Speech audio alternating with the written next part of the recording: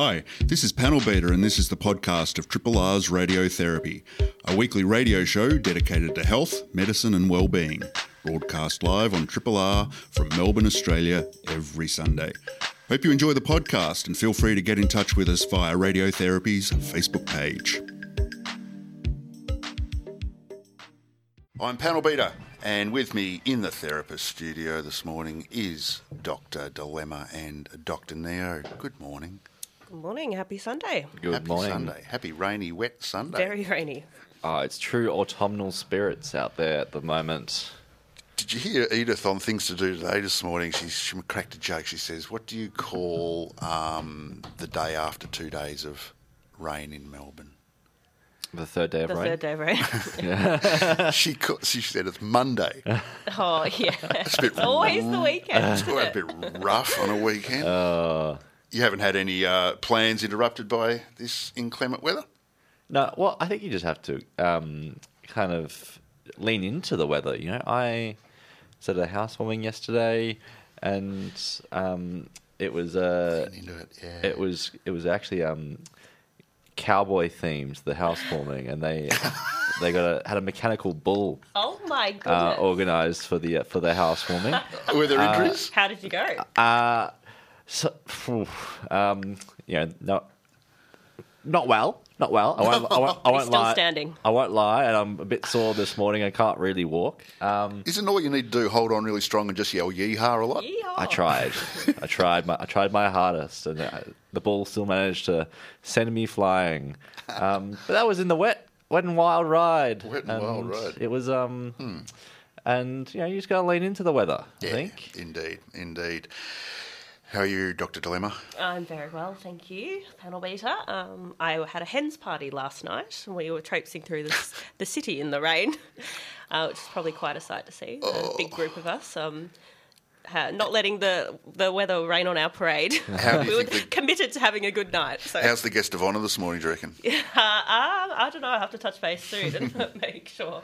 Good Still stuff. standing. Good stuff. Good fun.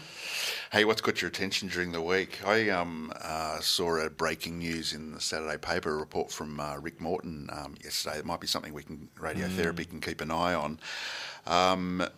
Rick Morton, who's been doing great work, he did great work on the robo-debt and including sort of the mental health impacts there, but he's now written this article following up on some stories coming out of attention being given to the Mental Health Commission. Well, remember, the Mental Health Commission was set up with great gusto a while ago under the Morrison government, and it looks like there's a bit of peril going on. Accusations of financial irregularities and dysfunction in the organisation, and even down to good old-fashioned workplace bullying. This is a real concern, isn't it? Because the Commission, for many reasons, it's a real concern. We needed that Royal Commission, and we needed that commission set up, to be able to pay attention to something that was, remember the context of COVID and mental health and everything, and then just societally more broadly. We're also talking about huge amounts of money. We're also talking about something that, radiotherapy listeners obviously are really well attuned to, is something that's so crucial to get right in our community on all layers. So this is all breaking, so I'm not across every single detail, but for those interested, there's a Rick Morton article in the Saturday paper this weekend. Yeah, I think it's something we'll have to, come back to and give it its proper time.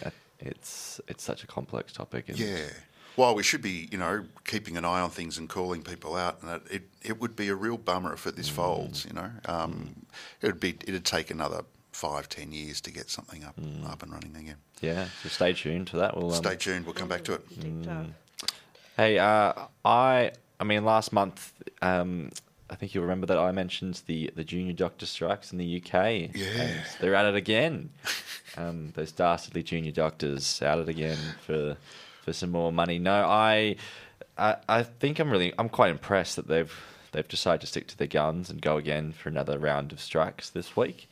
And I just wanted to touch on, the strikes are, as I said last month, really important and really key for some pay restoration for these doctors who do some pretty incredible work in the NHS. But I wanted touch around more some of the terms used in the media and in the discussion, particularly the term junior doctor. Yeah. And just give a bit of clarification what that actually is, because a lot of the media organisations are using the term junior doctor to somewhat either intentionally or non-intentionally infantilise the doctors in this strike. And I guess from our point of view, junior doctors make up the bulk of what of the people who will actually be looking after you in hospital. So junior doctors are terms used for doctors who start from their first year of training up until the very final day before they become a consultant. So can practice in a unrestricted manner, basically. And in that time, it takes probably at a minimum 6 years. Sorry, Dr. Nee, just repeat that again, just for clarity. So what does unrestricted mean in this context? It means that you're not being supervised by anyone. So that's the consultants. It'll be the person that you see in private practice, for example.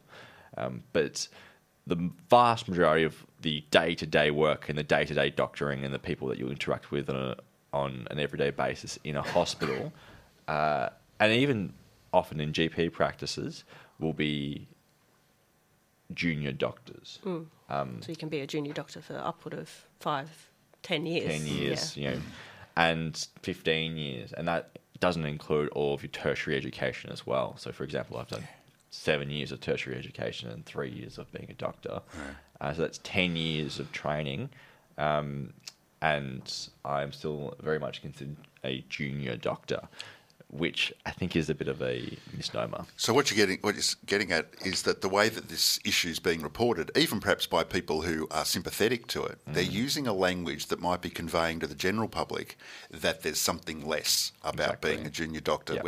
And if that message gets through, then people, in the general public may be less sympathetic to the claims being made by the junior doctors. Are they just a junior doctor? We can pay them less. Yeah. Which I think is not fair, considering it's that junior doctor who's probably doing most of the life-saving work out there. Yeah. What does the future for the issue look like? You brought our attention to it last month. We're talking about it again this month. Is there any light in this particular tunnel? Unfortunately, I don't think there is any light at the moment. I think that they are going to have quite a hard slog in front of them. What they're talking about, if it does get passed, their recommendations will be billions of pounds worth of compensation. Yeah. And it's on and I think that's a very difficult thing to get off the ground. Yeah, sure. But is equally very important. So I think it's going to be a long road ahead for them. Dr. Dilemma? Watch this space, yeah. Dr. Dilemma, something caught your eye during the week? Let's talk about the guests you've got lined up. We do. We've got 2 guests lined up, and I'm very excited for our chats this morning. Later on, we've got something with exercise physiology, is that right? Yep, that's right. We're going to speak to Jason Gardner, who is an exercise physiologist, to teach us about what exactly is exercise physiology and who needs it, and why do we not hear more about it. So very excited for our conversation with Jason. But first up, we're going to be chatting with Professor Catherine Crock, who will be chatting to us about her work with the Hush Foundation and her work not only improving patient safety and patient experience, but also the experience of healthcare staff working in those settings. So, yeah. Brilliant. Looking forward to both of those.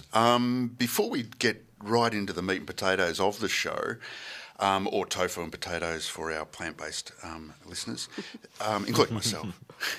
I want to draw attention to the fact that it is April Amnesty at the moment here in the station. And April Amnesty, for long-term listeners, will be well aware that this is the baby cousin to the big Radiothon event that we have later on in the year.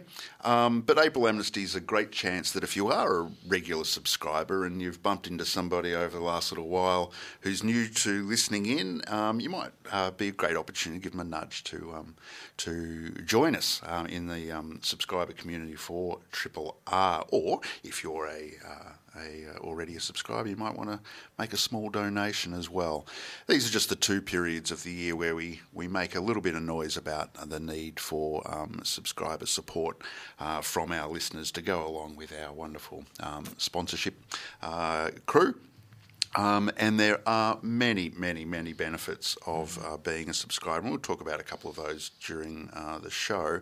One I want to draw attention to that links in neatly with a big shout out to our colleagues at Einstein A Go-Go, who a couple of weeks ago put on their show in the performance space here at Triple R. So subscribers were able to come along and come into the studio and hang out in the performance space to watch the Dr. Shane and the crew do their thing. And in this case, they gave much needed attention to endometriosis. I don't know if you guys caught it, but it was a fabulous show, and it was great to see so many subscribers in the performance space.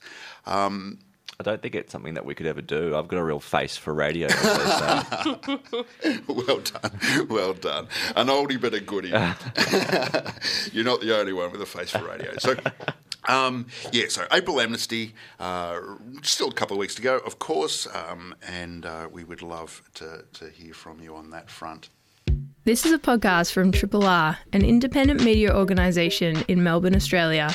To find out more about Triple R or to explore many more shows, podcasts, articles, videos and interviews, head to the Triple R website at rrr.org.au. Our first guest this morning is Professor Catherine Crock. Cathy is a doctor who works in haematology at the Royal Children's Hospital and is chair of the Hush Foundation, which is a foundation that Cathy started that transforms the culture of healthcare through music and the arts.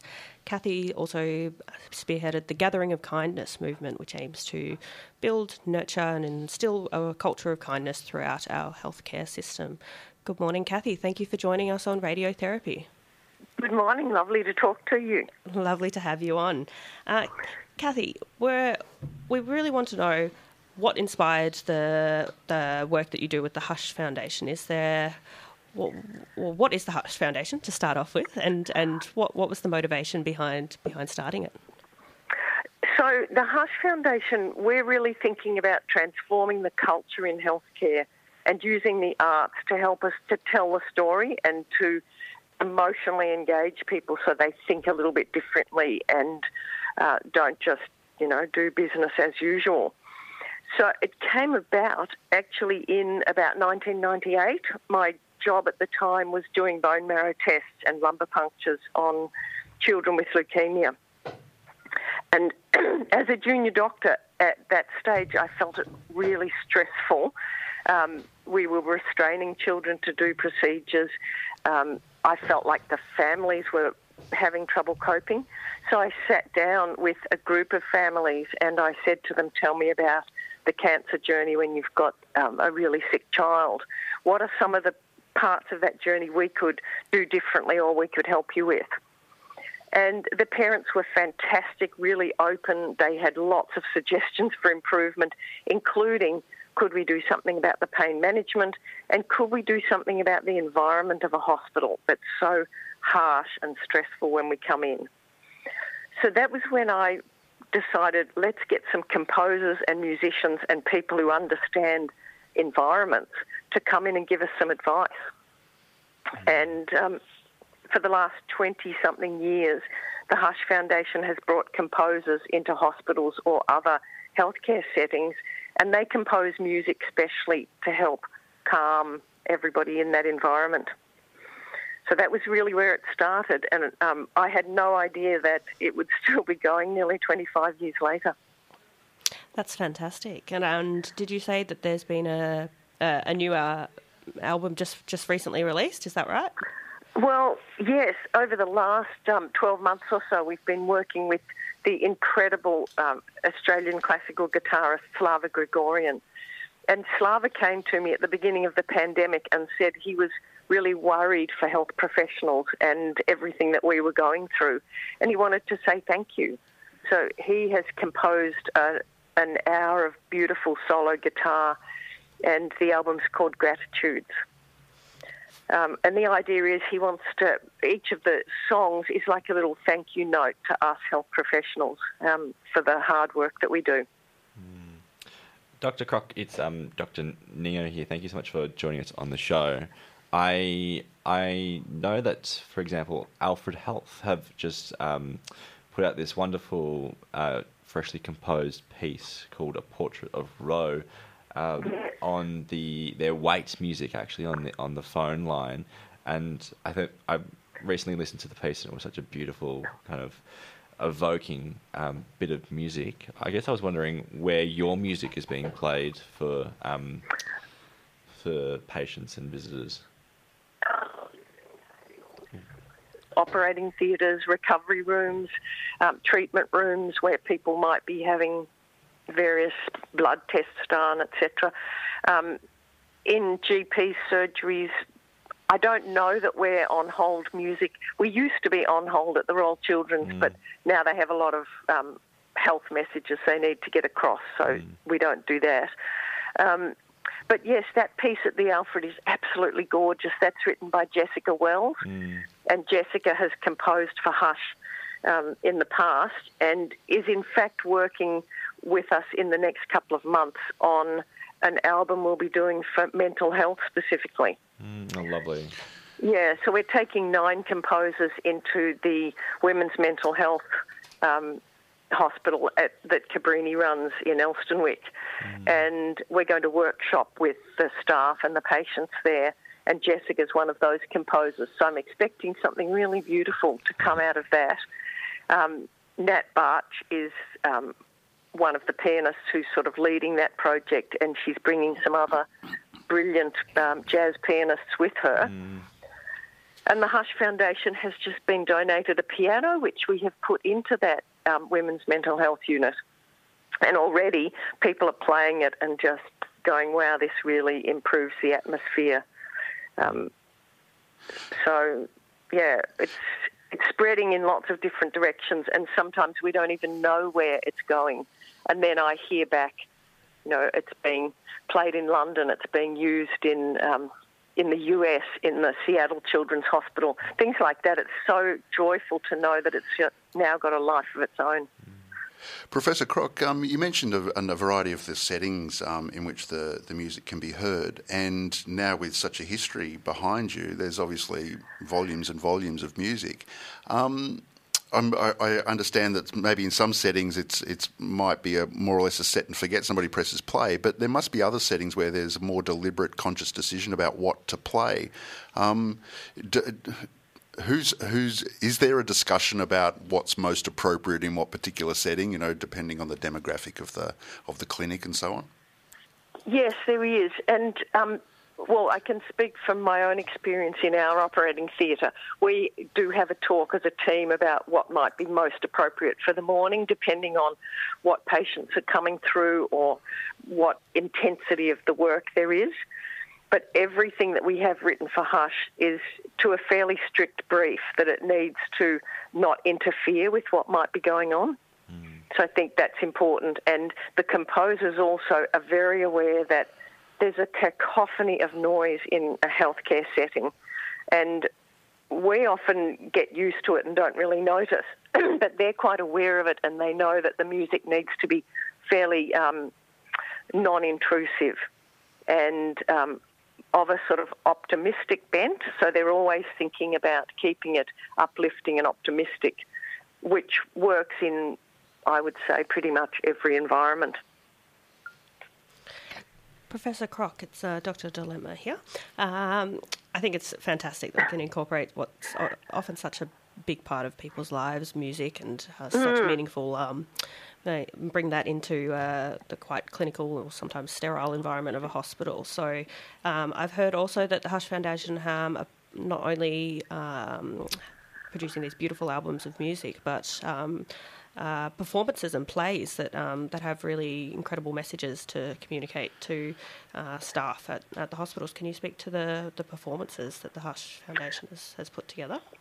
Yes, so we have a series of what we call health plays, and those came about because I was actually concerned about some of the behaviours that might be going on behind the scenes in healthcare, some of those hidden agendas that we don't really talk about.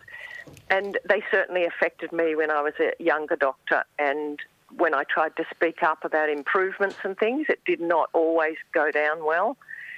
And so realising that the music had made a difference and had really started some good conversations about environment, thought, what about getting some actors and playwrights to help us reflect some of the culture issues? And I contacted Alan Hopgood, who was an extraordinary Australian playwright, and together with Alan, we collected true stories from junior doctors, from parents who felt they hadn't been listened to in a particular scenario, from senior staff who felt burnt out or had really struggled through the system. And we put together these plays. They run for about 35 minutes, quite dramatic. The first play we wrote, Hear Me, is about a devastating medication error that comes about when a young person comes into hospital vomiting, a drip's put up, the wrong amount of potassium goes into that drip. And the junior doctors involved in that particular case didn't feel safe to speak up about the mistake. The consultant had obviously been bullying people and harassing the junior staff. And we noticed the mother, as part of this conversation, not feeling she had a voice and able to speak up when she saw something going wrong. Once the young person has died, the senior management all come together and they're trying to work out, how did this come to pass?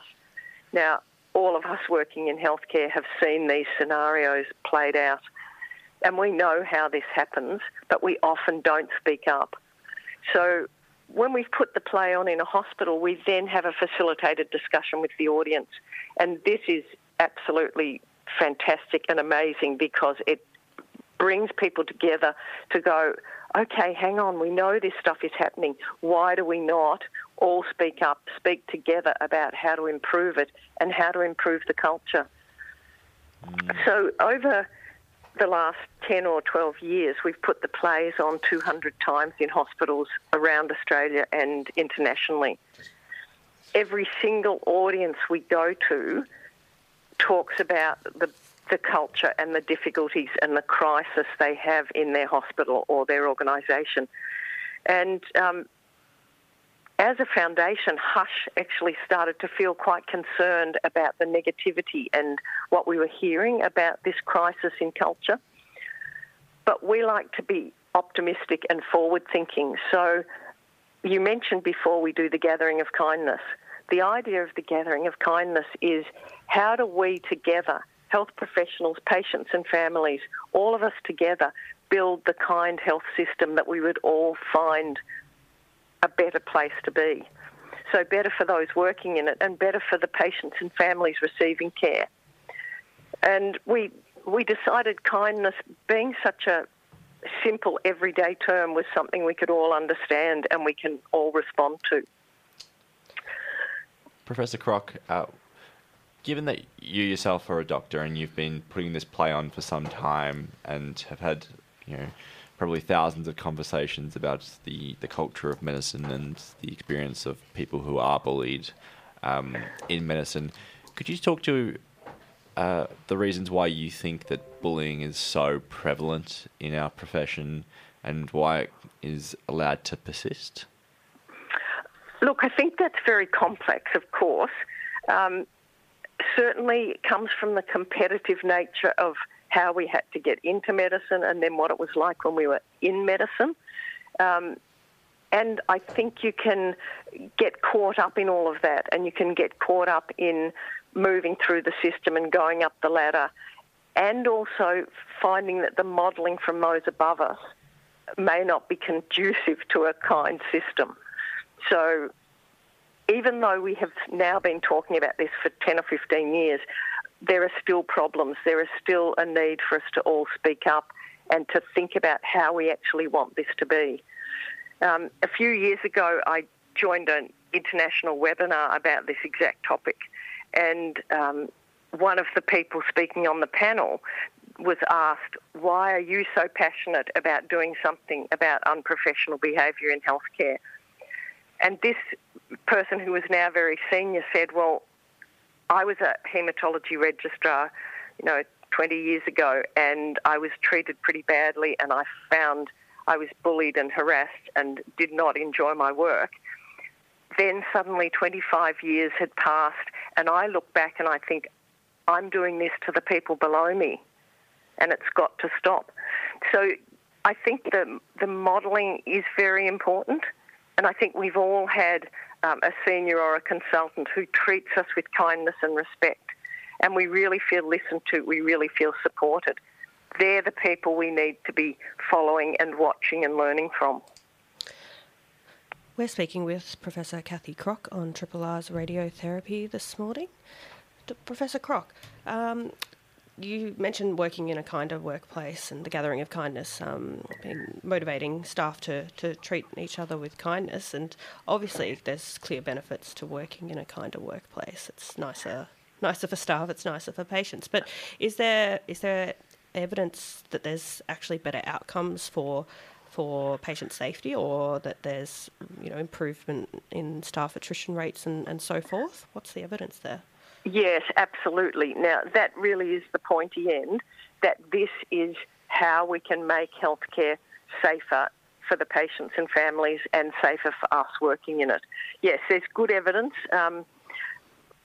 At the Gathering of Kindness, we tend to bring this evidence forward, and we have speakers like Chris Turner from the UK. Now, Chris started an organisation called Civility Saves Lives, and he looks at that evidence of even small acts of incivility and what that can do to damage team morale and team functioning. And Chris talks about somebody being rude to you in the workplace actually reduces your bandwidth, your ability to really see what's going on in a situation and to be as safe as you possibly can be in that setting, because you're actually distracted and mentally in a bit of a fog because of that rudeness that's gone on. So yes, it is absolutely out there that kindness in the workplace and respect towards our colleagues will help us to have a much safer environment. Dr. Crock, if listeners are listening in this morning and they work at a workplace that they think could really benefit from some of these resources or having the performances in their workplace and whatnot, how would they go about incorporating some of your work into their environment? Look, yes, that's exactly what we're about. We're trying to spread this and help people to run some programs and things that will make a difference in their own organisation or even in their own team. So they can get in touch through our website or our email info@hush.org.au. And we've got some just small resources that you can use for 5 or 10 minutes in a team meeting that are like thought provokers and ways that you can, as a team, start to rebuild your culture, even if you have some quite significant problems. And we're seeing great results.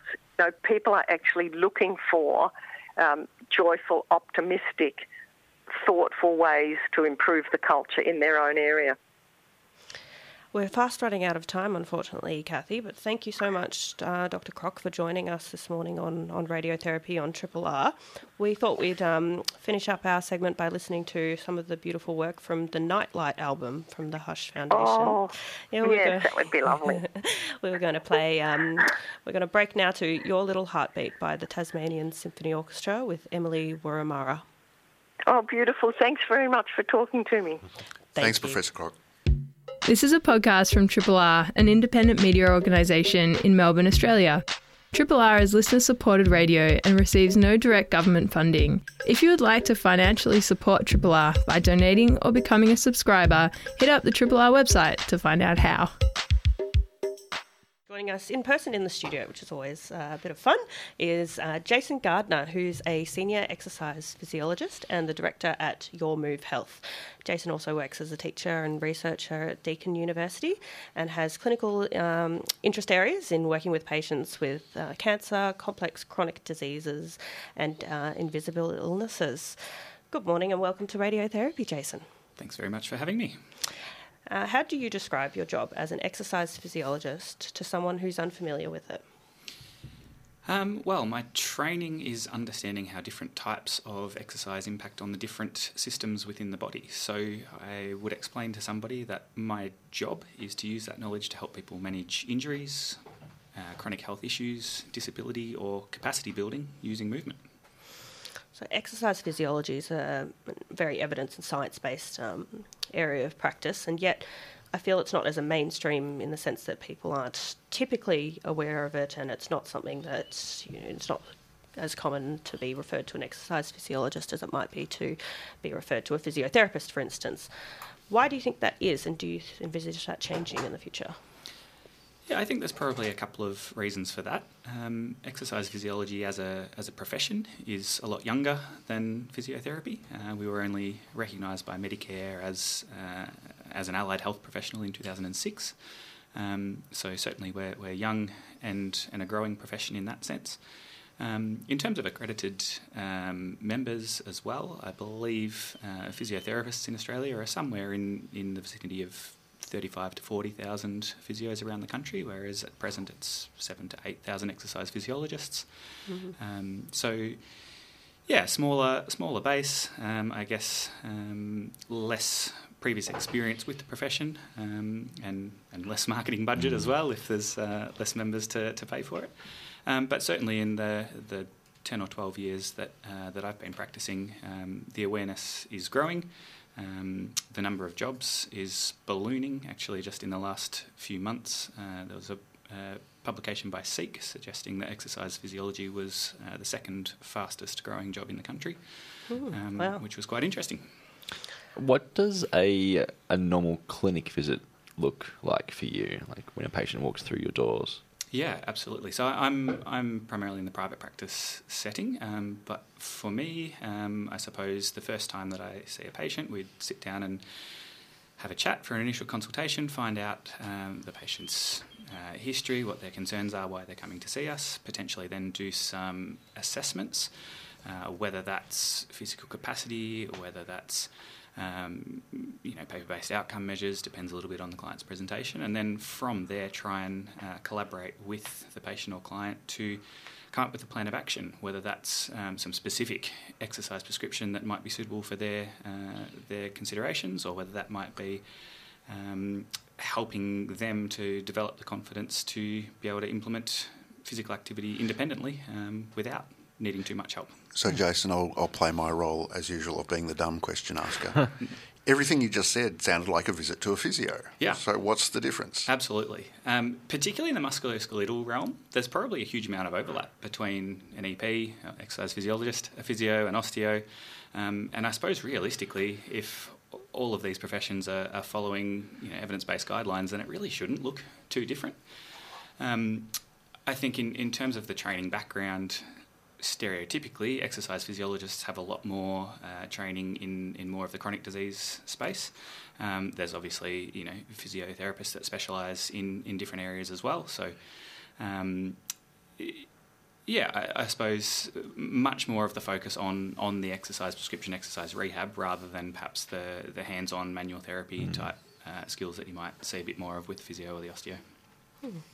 Jason, one of your areas of interest is working with oncology clients or patients who have been diagnosed with a cancer, with ageing the biggest risk factor for many types of cancer, and more and more our ageing population in Australia, more older Australians can expect to receive a cancer diagnosis during their lifetime.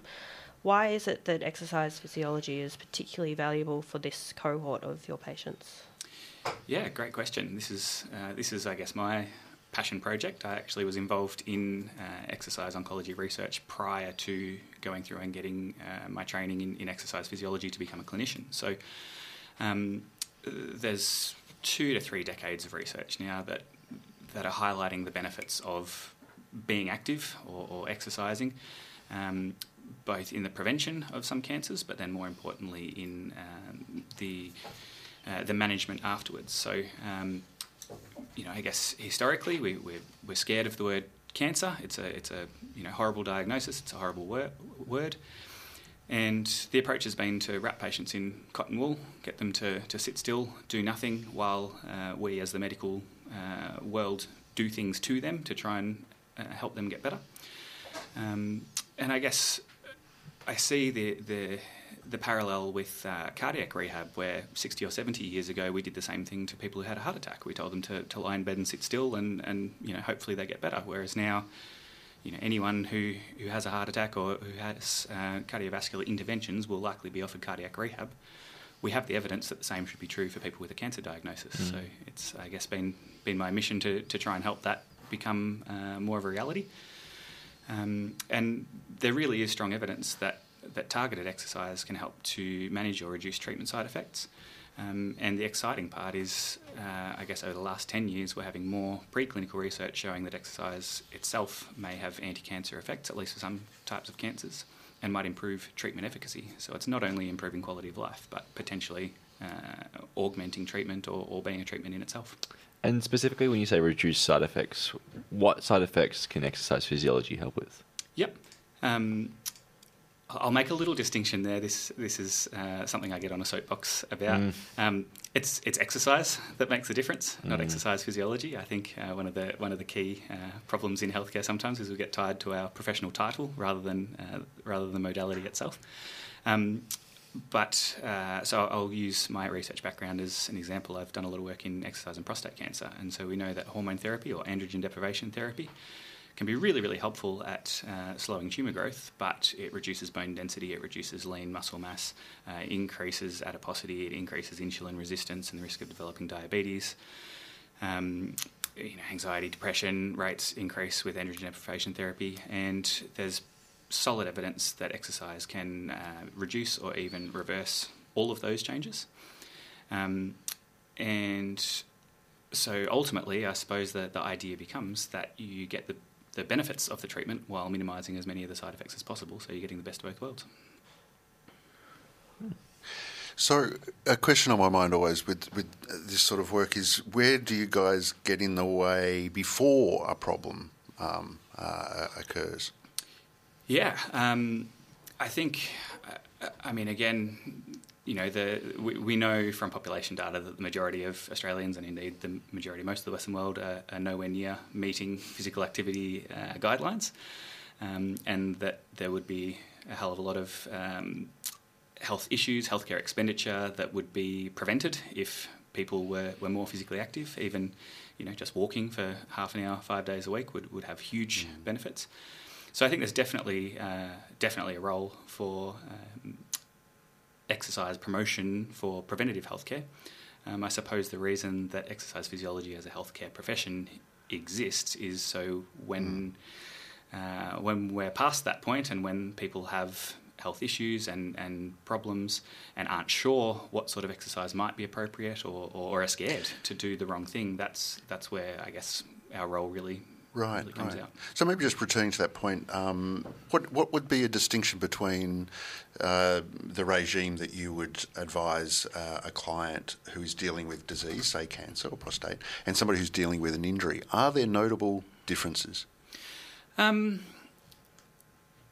Yes and no. I suppose overarchingly, there's we have national physical activity guidelines for Australians. If people are able to aim towards those, then that should be our first port of call, regardless of the injury or the health condition. It becomes more difficult to meet those, at least general guidelines, the more restrictions or limitations you have. And so I suppose the role of an exercise physiologist, as well as a physiotherapist or a personal trainer, really should be to help people navigate their own limitations to do the best that they can to work towards those physical activity guidelines. Obviously, the more injuries or health issues you have, there may be types of exercise that are potentially harmful or contraindicated. So having that professional experience can be really useful to navigate that. But by and large, I'm of the belief that there's always something that people can be doing. The more problems you have, maybe the options are narrowed down a little bit, but there's always movement that can be appropriate.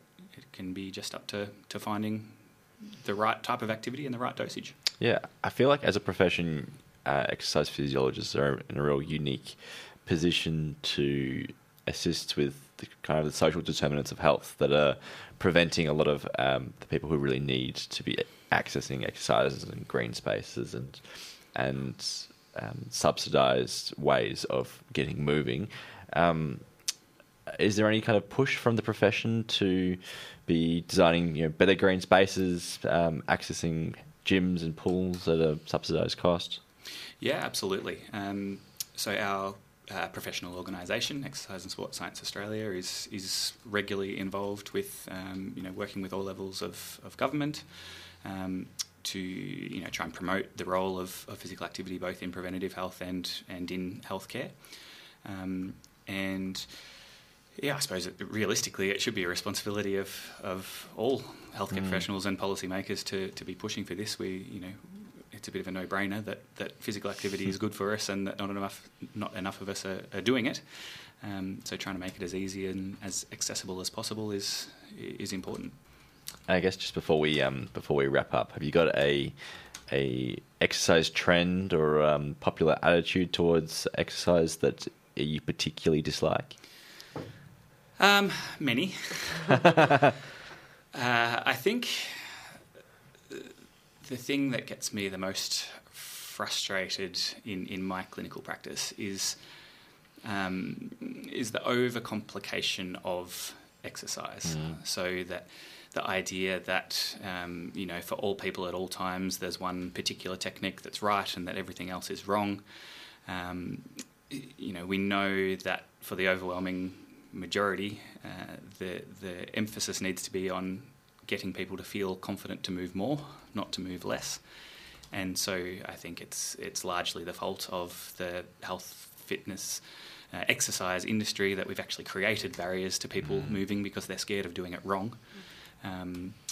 Whereas, to be honest, most movement is good movement. So the more that we can do to make people feel confident, the better, rather than creating more obstacles and barriers and fears. I don't know if that answers the question well enough. But I shouldn't be worried too much about my stride length when I'm going for a run. There's a huge difference between what's absolute best for performance versus just get moving and it's good for you. Yeah. Well, just tease that out a little bit. Give us something tangible. What is the big difference between just health and well-being type fitness and performance fitness? Yeah, so if you're obviously looking to be as fast or as strong or as agile as you possibly can, then the way that you move probably does have a really big impact. The optimum technique might be different for each person depending on their body shape, size, biomechanics, etc. But there is likely to be an optimum way of doing something to be the strongest, fastest that you possibly can. But that doesn't mean that if you're not doing it that way that it's somehow bad for your health or that it's not good for you. And in fact, in terms of energy expenditure, sometimes less efficient ways of doing things are actually a better training stimulus because they're harder. That's essentially what lifting weights is making everyday movements harder than it should be. Are there any patterns in injury between, say, just the weekend jogger? Let's just be random with our selection of profile here, and their propensity for injury compared to somebody who is training for a particular, say, marathon target. Are they different types of injuries? Is one more prone to injury than another? Yes. I suppose any time that somebody is engaging in an activity that's outside their norm, then the likelihood of injury goes up. So if you're exposing your body to a physiological stimulus that it's not accustomed to or hasn't adapted to, then the risk of injury goes up. But I guess the flip side to that as well is high performance athletes are always trying to work right to the absolute limit of performance. So the likelihood of pushing just that little bit too hard also increases the risk of injury. So injury is something that happens. You can't completely prevent it, but we can, we can use training principles to try and minimise the risks and maximise the benefit. And essentially, that's where exercise physiology as a profession has developed, is from that elite sport. How do we maximise performance, and then how can we, I guess, transfer that knowledge to people with injuries and chronic health issues. So using our two runners again, the weekend jogger pulls a hammy and the elite athlete pulls a hammy. Is the recovery response or advice the same? In principle, yes. Having said that, the motivation, the willingness to to do different things often varies as well. So in terms of tissue healing, maybe it's pretty similar. In terms of what's desirable, what's feasible to the patient, might be very different. Right. So if talking tissue, starting to talk about protein, so do you guys talk about nutrition with your clients as well? Yeah, so I guess generalised advice is within the normal scope of practice for an exercise physiologist, but for anything more specialised, we'd certainly be involving a dietitian as well. Yeah. Just to touch on access to exercise physiology, is it a self-referral process, or how does the logistics of referrals and payments and Medicare and subsidies and whatnot, how does that work? Yep, it depends a lot on the setting. I'll speak quickly to private practice because that's where I am. So as part of Medicare Chronic Disease Management Plan, patients are eligible for up to 5 subsidised sessions per calendar year for allied health, which includes exercise physiology. There's potentially WorkSafe, TAC, Department of Veterans Affairs, NDIS, and private health funding available as well. Through the public system, obviously, there's access within hospitals and community health, but also, I guess, privately attending patients are easy enough as well. Fantastic. Well, thank you so much, Jason, for joining us on Radiotherapy on Triple R this morning to speak about all things exercise physiology. It's been a very enlightening conversation. This is a podcast from Triple R, an independent media organisation in Melbourne, Australia. Triple R is listener-supported radio and receives no direct government funding. If you would like to financially support Triple R by donating or becoming a subscriber, hit up rrr.org.au to find out how. We want to give our big thanks to Professor Kathy Crook from the Hush Foundation, who's trying to make a connection between the arts and wellbeing in clinical practice around the place. And we've just heard from Jason Gardner, exercise physiologist. Thanks, Jason. Also, big thanks to Dr. Dilemma and Dr. Neo. We missed Dr. Sharma. He'll be back. He was otherwise delayed. He was intending to be in, but just couldn't quite make it. And April Amnesty, just every little bit helps. We're all volunteers here on Radiotherapy, and anything that you can do to provide a little bit of support to the station that keeps the lights on and the microphones running will be always incredibly appreciated. I think all the details can be found on our website, but there's plenty of pretty amazing prizes that they're being giving away during the month. Just comedy, records, food, wine. Subscriber discounts. Anything that you could ever really want. Anything you want, yeah. Good stuff. We do need to wrap. So finally, a big thanks to you listeners for being with us for this last hour. Hi, this is Panel Beater. Thanks for listening to the podcast of Triple R's Radiotherapy, a weekly radio show dedicated to health, medicine and well-being, broadcast live on Triple R from Melbourne, Australia, every Sunday. Hope you enjoyed the podcast. Feel free to get in touch with us via Radiotherapy's Facebook page.